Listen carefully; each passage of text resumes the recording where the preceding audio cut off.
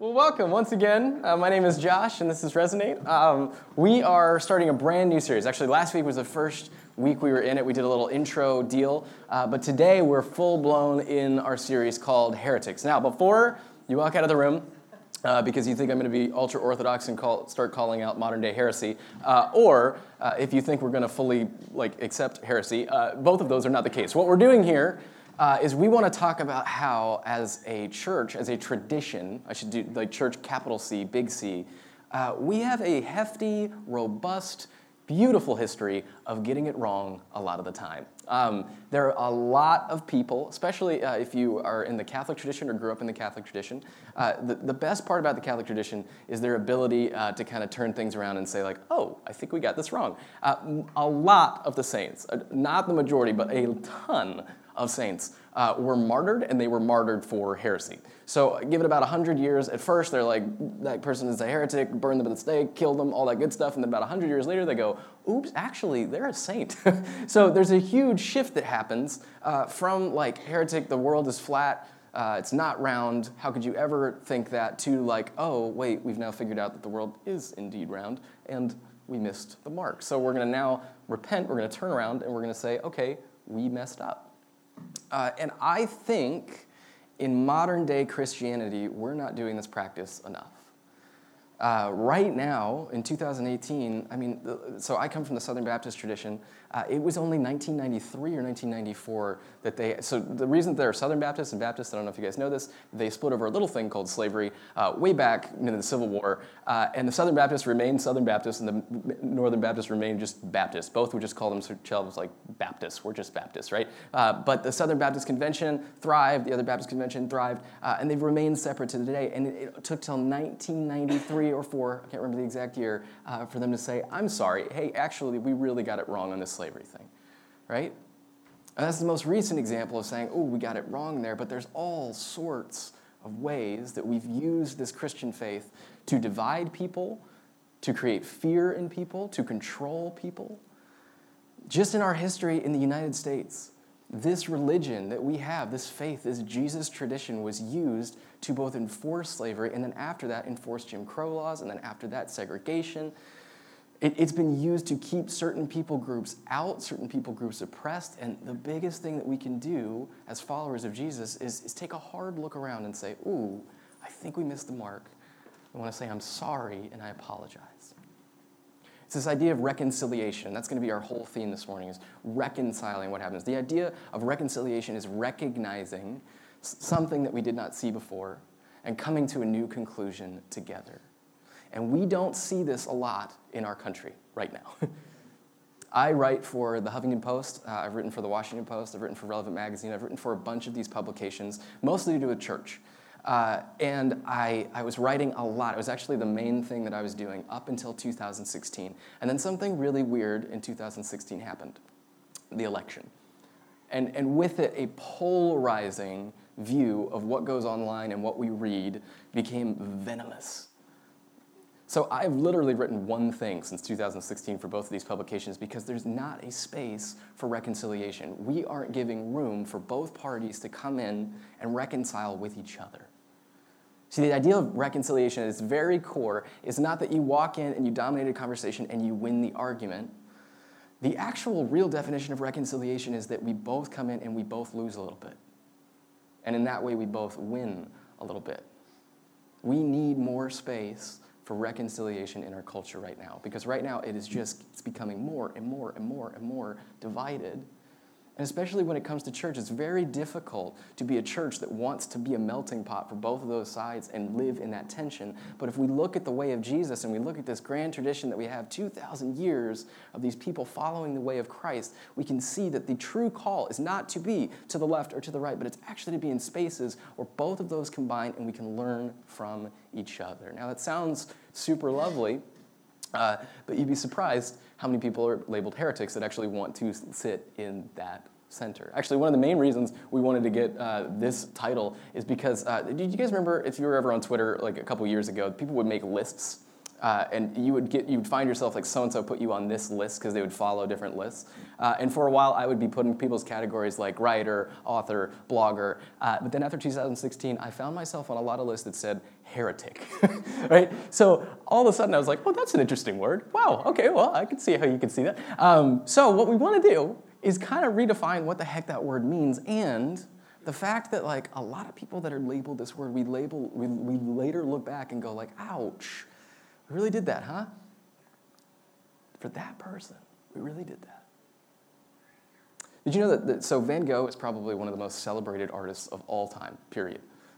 He's world-renowned. I grew up a little bit in Amsterdam, and so got a chance to see a lot of his art as a kid.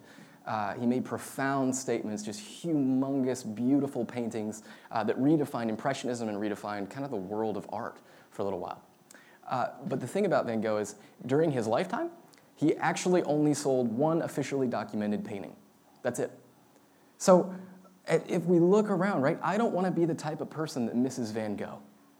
I don't want to be the type of person that looks back 100 years and then goes, oh yeah, you know what, this Van Gogh guy's got something going on. I would rather be the type of person that is open enough to look at something beautiful and declare it beautiful and say, wow, this is it right now, right here.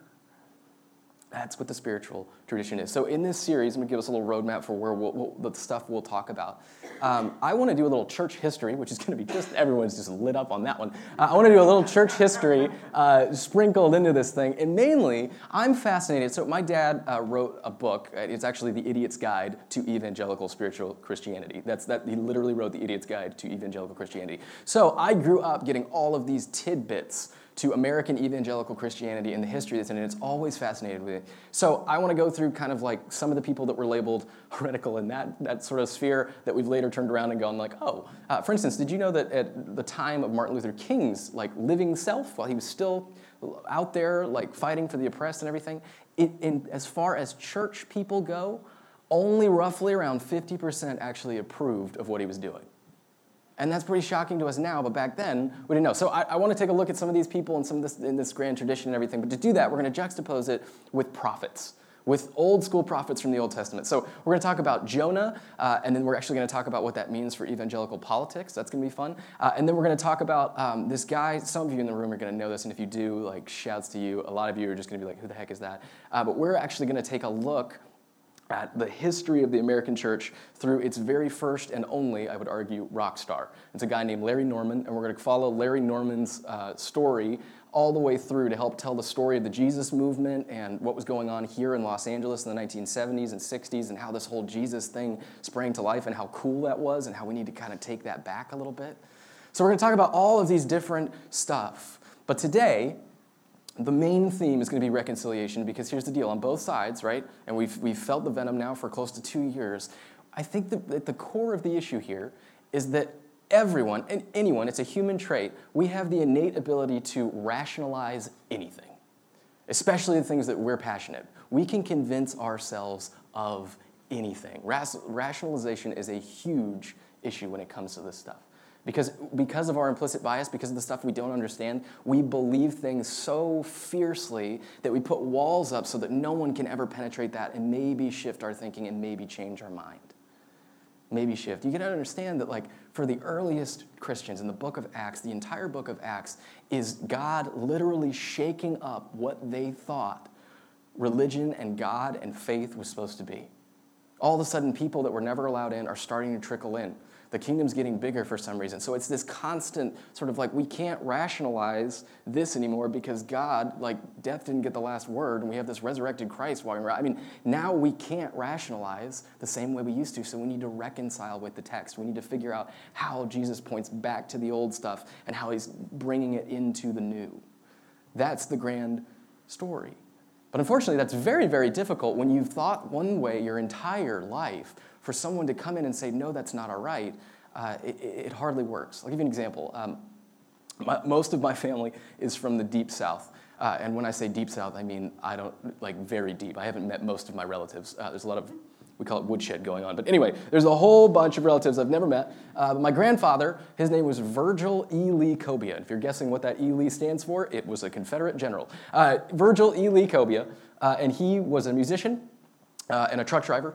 And both at different times. And if you asked my grandfather, hey, Grandpa, what kind of music do you play? He would say, well, both kinds, country and Western, right? Country and Western. This was my grandfather. And my grandfather was just he passed away when I was about in second grade, but I have vivid memories of riding around in his golf cart with him and him telling me these tales of being on the road. He used to play with Willie Nelson. He had like this huge kind of vast knowledge of country Western music, but he also had the quirkiest and weirdest habits. And here's one that he passed down to me that I thought was real until I was about like 5 or 6 and someone finally said, that's ridiculous.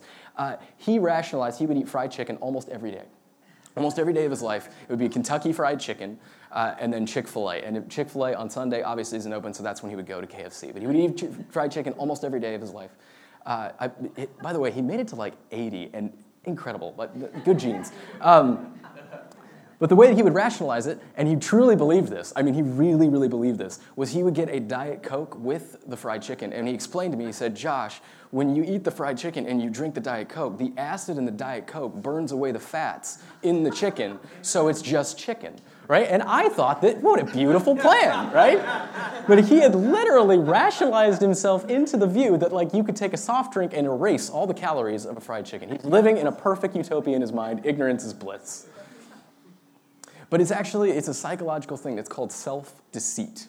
This is the ability that we lie to ourselves to be able to lie to other people.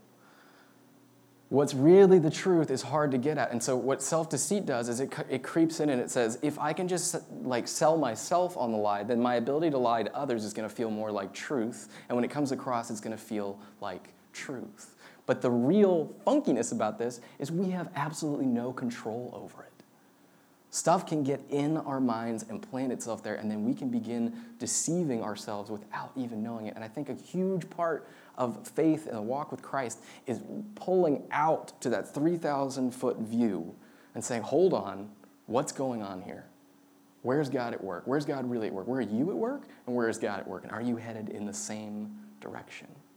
It can even go so far as our identity. We can convince ourselves that we are someone that we totally are not. I forget who says this, it's an amazing quote. They said, if the person that you think you are met the person that others think you are, met the person that you really are, no one would recognize each other. And it's true. The story we tell about ourselves is not often the truth. The story we tell about ourselves can be pumped up with all sorts of ego, or it can be brought down by all sorts of depression and awful deceit. This Easter, we had a huge crowd in here. It was a wonderful experience for me, and we actually had a family member that was coming that I knew wanted nothing to do with Jesus, but this was going to be their first time in a church, and so I was pumped because I had written what I considered was this awesome sermon and delivered it, and I felt great. I was on like cloud 9, and I walk out in the lobby and about to greet this family member who also is very intimidated. My wife comes from a tradition of very beautiful people, so her whole family is like they're all gorgeous in their own right. So when I hang out with them, I'm like, I got to buy a new shirt before I come in here. But this person, I'm very intimidated by them, and I was so excited to like walk out in victory and go like, yes, I nailed that in there. And she goes, Josh, and I'm like, yes, here it comes, the accolade, like you're amazing. And she goes, you're just a normal guy. That was her big compliment to me. It was like, oh, I can't believe pastors are normal. She's like, you're just a normal guy. And with that, all the wind went out of my sails, and I went, I guess that's what I'm good for, right? But I convinced myself of a narrative, and she had convinced herself of a narrative, and then there's all of these little narratives and stuff that we've convinced ourselves of, and what really is the truth? What's the truth? Actually, Stephen and Tess told me this one time in the circus, which is just a generally terrible place. When you were training an elephant, from a baby onward, what they would do is they would put a stake in the ground that the baby elephant couldn't lift out, right? But they would, as the elephant grew, the fear of pulling the stake out of the ground would keep the elephant grounded to the stake. So it had every ability as a giant something-ton animal to just yank that stake out. But because of the fear that was instilled in it from a small, small baby elephant, it didn't believe that it could actually accomplish that. I'll give you another example of that. Our dog, our puppy Baloo, is a natural escape artist, so I don't know what his plan is, but it's always escape. And we trained him. We would always pick him up when we would walk down the stairs of our apartment to go down, and that actually put in his brain that it's impossible to go downstairs. So anytime he would come to a stair, he would like stop and wait and like look up, and I'd be like, you can do it, buddy. Until he got a little bit older when he realized, oh, I can actually run downstairs, and now anytime that door's open, he's like, shoo! See, this is the tradition of the prophets. This is the tradition of stuff that got people in trouble, because they would look at that stake or they would look at that stairs and they would say, you can walk down the stairs, or you can pull that stake out of the ground. The job of the prophet, when God would instill this in these people, was always to say, show them more freedom. Show them who I really am. Don't let them believe the lie, the religious lie, all the stuff that I've built up, but actually show them who I am. Prophets point to freedom. Prophets actually show us who we really are. There's a perfect example of that in the story of King David. So if you're new to the whole Bible thing, King David is sort of the greatest king that we have in the Hebrew tradition. He's this crazy polarizing figure in the Hebrew scriptures, especially in the Old Testament, and that lasts all the way through the story of the New Testament. This guy, for some reason, shaped the minds and culture of this people to such a degree, and he did that mostly because he was just truly trying to follow God. But what's interesting, and we keep it in there, which I think is beautiful, we're showing our work, we're being messy, is that David also had a really, really gruesome period in his life. And it all centered around this woman named Bathsheba. So one day David is out and he sees that Bathsheba is bathing on a roof, because that's where we bathe, right? Everyone does that. He sees that she's bathing on the roof, and he calls to his servants and says, go get me Bathsheba. Now this is where it gets very hairy. The text says he lies with her, but there is no sort of like version of consent in there. So I'll let you do the math, but it's not pretty. David kind of forces himself upon Bathsheba. And then after that, make matters even more hairy, Bathsheba gets pregnant. He comes to David and says, I'm with child, and David goes, okay, well, we gotta rectify this situation so no one finds out. So what he does is he brings over the husband of Bathsheba, and he gets him a lot of wine, and then basically says, like, now go back home to your wife. And he does. That doesn't work out. So he has to figure out an even more drastic solution to the problem. And what he figures out is one of the most devious and self-deceit and just crazy ideas. He decides he's going to send him to the front lines. And he gave his commanders instructions that when the opposing army attacks, you're going to pull back from this man and just let him do the fighting, so there's no chance that he could survive. And so David's plan works, and the husband falls. And David thinks, okay, I've got this under control. Until this prophet named Nathan comes along. And this is where we're going to pick up the story in the scripture here. This is called Nathan Rebukes David. It said, the Lord sent Nathan to David. When he came to him, he said, there were two men. So this is Nathan talking to David. And pay attention here. He leads with a story. And he says, there were two men in a certain town, one rich and the other poor. The rich man had a very large number of sheep and cattle. So a little cultural context here. This isn't weird that Nathan would just show up and start telling a story. And in fact, as far as David knows, this isn't actually like a made-up story. This could be very real. See, the job of a king was actually the job of judge. You were like the Supreme Court. So you were like the highest order of judgment. So this was normal for a prophet to come to the king and say, like, hey, here's what's going on. I saw this injustice in the land. What is your judgment on it? And I will carry that out. So David just assumes he's listening to a story about someone else. So they have a large number of sheep and cattle. But the poor man had nothing except one little ewe lamb he had bought. He raised it, and he grew it up with him and his children. It shared his food, drank from his cup, and even slept in his arms. It was like a daughter to him. Now a traveler came to the rich man, but the rich man refrained from taking one of his own sheep or cattle to prepare a meal for the traveler who had come to him. Instead, he took the ewe lamb that belonged to the poor man and prepared it for the one who had come to him. David burned with anger against this man. He's like infuriated. How could anyone do this to anyone? As surely as the Lord lives, and this is his judgment upon what he thinks is a real person. He says, as surely as the Lord lives, the man who did this must die. He must pay for that lamb 4 times over because he did such a thing and had no pity. And then Nathan said to David, you are the man. And then just a couple verses later, David says to Nathan, I have sinned against the Lord. David's perception about who he was about what he had accomplished, about what he thought he had gotten away with. In fact, what he probably rationalized is completely okay. Putting yourself a couple degrees separation, saying like, if the other army wipes him out, I'm not actually really responsible. Like, he's a soldier, he's doing his job, he's gonna get taken out. There's a rationalization there that like, I didn't do anything wrong and I can totally cover this up. And what Nathan and God comes to do is go right to the heart of the matter and say, no, you are that man. You've done something this egregious 4 times over. And what's remarkable is David doesn't argue with him. He doesn't say, no, you don't understand. He's a soldier. He's doing his job. He simply says, oh, you're right. I've sinned against the Lord. It cuts right to him. Now pay attention to how Nathan actually convinces David that he is someone else than what he thought he was. He does not come in and barrage him with a bunch of facts. He does not come in and say, hey, God told me about Bathsheba. I know about the whole army thing. I know ...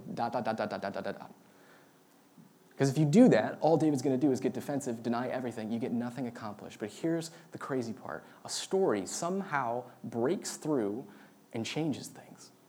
It changes things. To illustrate this point, we must talk about sandwiches. So do we have that Wikipedia article? So there's a guy named the Earl of Sandwich. This is where the sandwich was invented. This is a Wikipedia article all about his story. The print is so small, I can't even read it to you. But imagine if I said, for the next 3 minutes, I'm just going to read this slide to you verbatim, word for word. All of a sudden, eyes go, no, right? The bullet points don't affect us. In fact, it would just wash over us. However, if I said this, let me tell you a story. In 1792, a man by John Montague, who was the 4th Earl of Sandwich, and based upon what he's going to later invent, I'm just really happy it's not called an Earl. But he was the 4th Earl of Sandwich, and he also had a slight problem, and that was that he was a belligerent gambler. He could not stop gambling. He loved to play cards way into the night. In fact, he was known not to bathe or participate in any kind of hygienic operations because he just wanted to be at the table playing cards, gambling. And it got so bad that one day he hadn't had anything to eat, but he couldn't put the cards down. He needed one hand for the cards and one hand to eat something. So in a move of sheer desperation that later turns to brilliance, he turns around to one of his servants and he says, please, can I have a piece of meat between 2 slices of bread? It is brought to him. Everyone at the card table is amazed. The sandwich is born. Boom. Now what happened there? That might be, this is true, that might be the only thing you remember from the sermon, right? And there's a reason for that. When I said, let me tell you a story, something in us opens up. Something different than if I were just to read facts on a page to you. A story is somehow able to get inside of us and change us. And this is actually scientifically true. If someone gives you bullet points and processing, basically that goes to the same part of your brain that processes numbers and translates. So what happens is your brain goes into decode mode, and you're not really actually soaking anything in, you're just translating it and feeding it back out. However, when you're listening to a story, and Uri Hansen from Princeton University figured this stuff out, it's called neural coupling. We have that slide. When you're telling a story, the same sensual, the sensory cortex lights up in the same way with the listener and the teller of the story. Your brains are syncing up on a weird level. Suddenly, the same sensory stuff, the taste, the feels, the sandwich in the hand, all of that is being experienced by both the narrator and the listener. And for a brief moment, we're synced up in a different way. And Jesus understood this better than anyone. Almost every point he tried to make was never a direct answer. It was always a story. And why was that? Because he was trying to get something inside of you that could get past the self-deception, but could actually work through you and change you. Stories are actually our most powerful ally if we ever hope to change people's minds. This is why debates never work, right? No one ever wins coming out of those. I love that, like, whenever you watch a political debate, both sides will be like, yeah, we kicked them, right? But neither side won. Neither side got anything accomplished. It's not debate, it's conversation. It's telling you your story. When someone asks you what you do for a living, if I reply pastor, instantly like, don't want to talk to you anymore. But if I reply, well, let me tell you a story. I started a church, and here's what we did. And then people are interested, right? If you're telling people what you do, they ask you at a party or something, you say, well, I'm a businessman. That's your title, right? That's not your story. That's not going to have anybody interested in you. To gain people's interest, to actually be able to work in their lives, we have to learn to tell good stories. And here's the deal. It's really effective on the other end of this. Imagine if you've mastered the ability to craft a narrative or tell a story, and then you combine fear with that. All of a sudden, you have a really potent chemical that can get in people's brains, and you can actually create massive movements based on a story of fear. So how do you beat that? Because it's so easy to get people afraid. It's so easy to scare people into a crowd. Fear always builds a crowd. But it's not lasting. The only way we can get past that is if we can learn to tell a more beautiful story. So we can learn to actually tell a better story. One that judo flips the fear. The same amount of power that the fear can do, we can do that with love and hope. It just takes a little bit more work. And actually, it takes harnessing the power of all of that fear and all of that rage and all of that awfulness and just going like, I'm going to use the same amount of power that you're using that fear thing, and I'm going to use it for good and for hope and for love. And that's possible. Martin Luther King Jr. was at the very beginning stage of his career as a pastor. He had just gone to seminary and he'd come back and his mind had been opened. He came from a long tradition of preachers and pastors, and all of them were preaching the same way. But when he went to seminary, his mind was exploded. You ever want a crisis of faith? Go to seminary. It's a perfect place to totally wipe out. When he came back and his mind was opened, and he could not read this Bible anymore. And he's sitting at his kitchen table, and he opens up the Bible, and he's reading through. And there's so much beautiful stuff in it, and he can see that, but he can't get past this one thing. 1 Peter, it says this. We have that slide. There we go. Slaves, in reverent fear of God, submit yourselves to your masters, not only to those who are good and considerate, but also to those who are harsh. This verse, he thought to himself, this verse has been used my entire life to keep my people down, to keep me down. And I can't get past it. It's right there. It's clear as day within the text. How do I get past this? And he said he was about to throw his Bible through the wall when a voice came in and said, Martin, keep reading. Martin, keep reading. And he kept reading, and just a few lines lower, he ran into this. It says, when they hurled their insults at him, he was talking about Christ, he did not retaliate. When he suffered, he made no threats. Instead, he entrusted himself to those who judges justly. He himself bore our sins in his body on the cross so that we might die to sins and live for righteousness. By his wounds you have been healed, for you were like sheep going astray, but now you have returned to the shepherd and overseer of your souls. And in this moment he thought, this first verse is no more a complement of slavery or a way to enforce it. God doesn't want anyone to be enslaved so much as he did not want to have to nail his son to a cross. And with that, Martin Luther King Jr. takes a tradition that was used as a slaveholder religion and flips it on his head. A Bible that was used to enforce his people to be lesser than, now he's using for liberation and freedom. And I dare you, look for a single speech by Martin Luther King Jr. that does not use Scripture. He started using this thing that was so destructive, so harmful for him in his past, and he starts using it as something that's going to bring redemption, freedom, and hope. He judo flipped that fear and takes it into something more beautiful than had ever been realized before, and it worked. And it worked. Problem is, and a big sort of apology we need to make as a Christian tradition is oftentimes we read things wrong. It's so easy, and it's so damaging. Do you know, another thing that I truly believed as a child was I believed that Herald was a name for God because hark the herald angels sing, and then also like hallowed be his name. I thought that was Harold. So I literally had, up until like age 7, that someone was like, what are you talking about? It's hallowed. So not Harold, right? Even though that works with like Jesus H. Christ. It makes total sense. Anyway, you can read it wrong. You can miss it. The early church had to do this again. Like they had to look at the Scripture and then go, oh my gosh, like look at all this stuff that we were reading, and now it all points to this Jesus figure, and now we have to rethink everything. Now we have to figure out what all of this means. We have to reconcile our beliefs with this new thing that's come into the world, and we have to compromise. We have to learn from what God is currently doing, to transform all of that hurt and that pain into something really, really beautiful. Just look at what we're spending our energy on. Did you know that the U.S. and Russia combined have 1,800 nuclear warheads between the two of them? Or actually separately, each has about that number. Those are the ones we just maintain. Overall, there's about 15,000 nuclear bombs in the world that have not been decommissioned yet, but might not work, we don't know. But 15,000, that's staggering. Let's just go on the low end, 1,800 that we have. Do you know how many nuclear bombs it would take to completely wipe out all of human existence? A generous answer is 10. A closer answer is 1. If one goes off in the air in such a way it could pollute and the radioactivity could go all over our planet, it could wipe us all out very slowly, but it could do it. So, being generous and using the 10 number, that means we have figured out and we have placed our energy on a way to destroy our planet 180 times over. And yet we have not thought of one single way to save it. One single way to save it. How's that possible?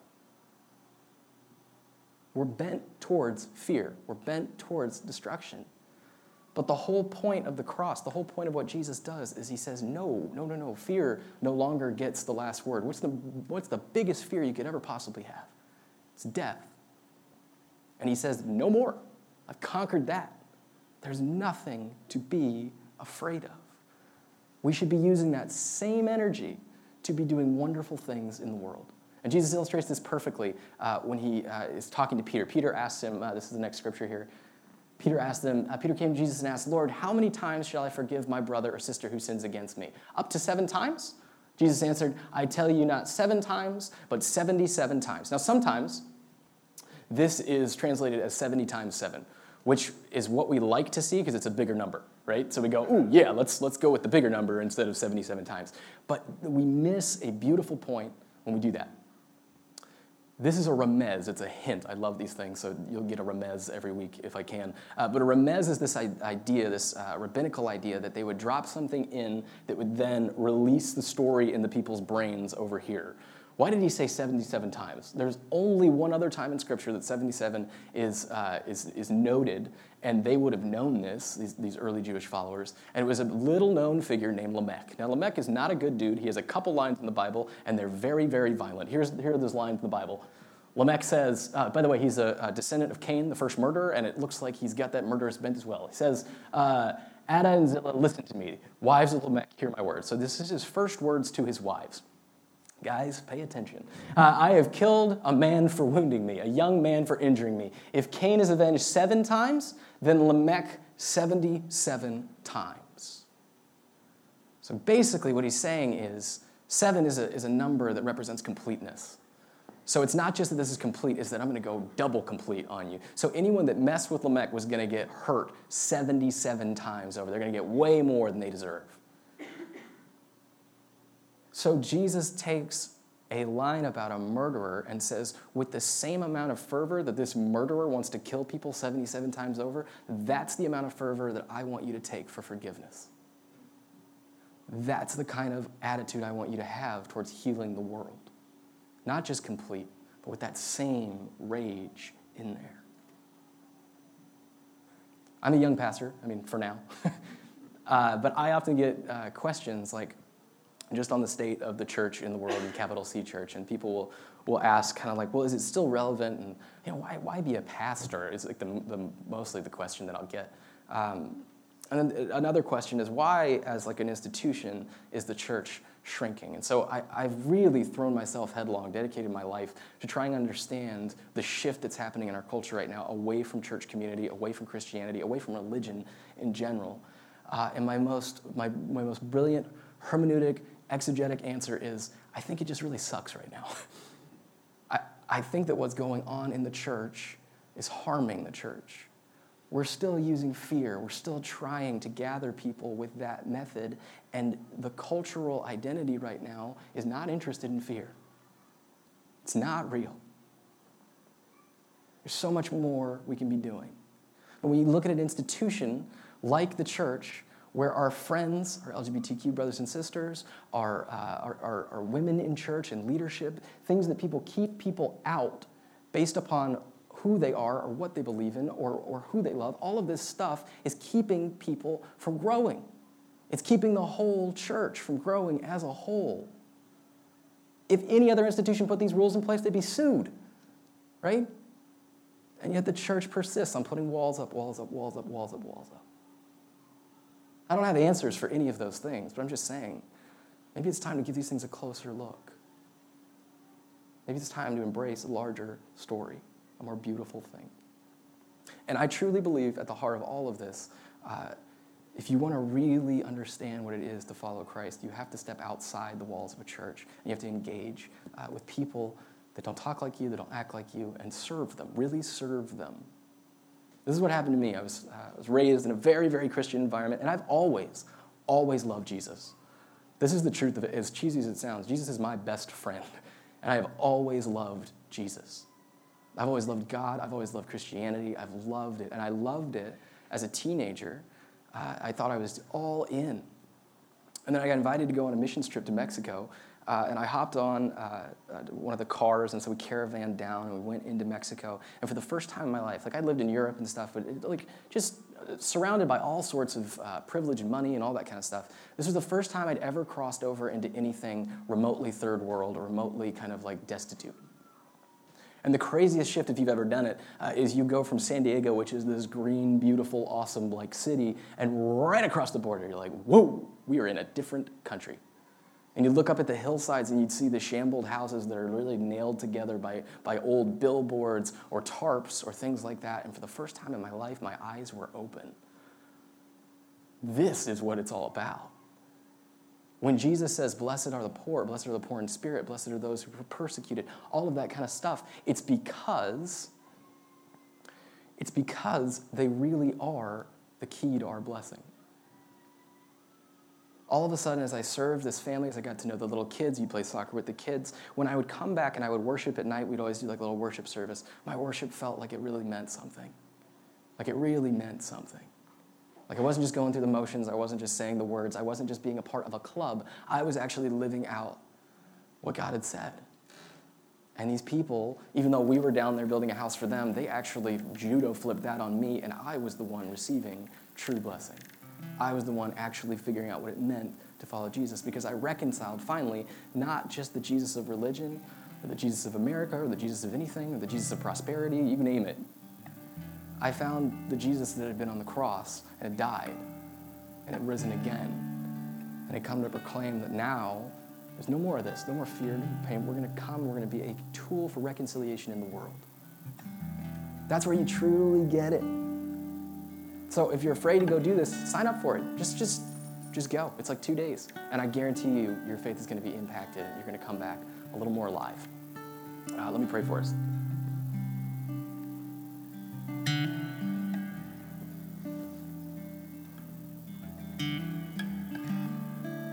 God, thanks for this morning. Thank you for allowing us to talk about these bigger questions. Lord, as we dip our toes into the bigger questions, I pray for maturity. I pray for spiritual guidance. I pray for listening. That we wouldn't go our own way, but we would go the way that you are moving. We would do that prayerfully and considerably. And let us just continue to love you and love our neighbors. Amen.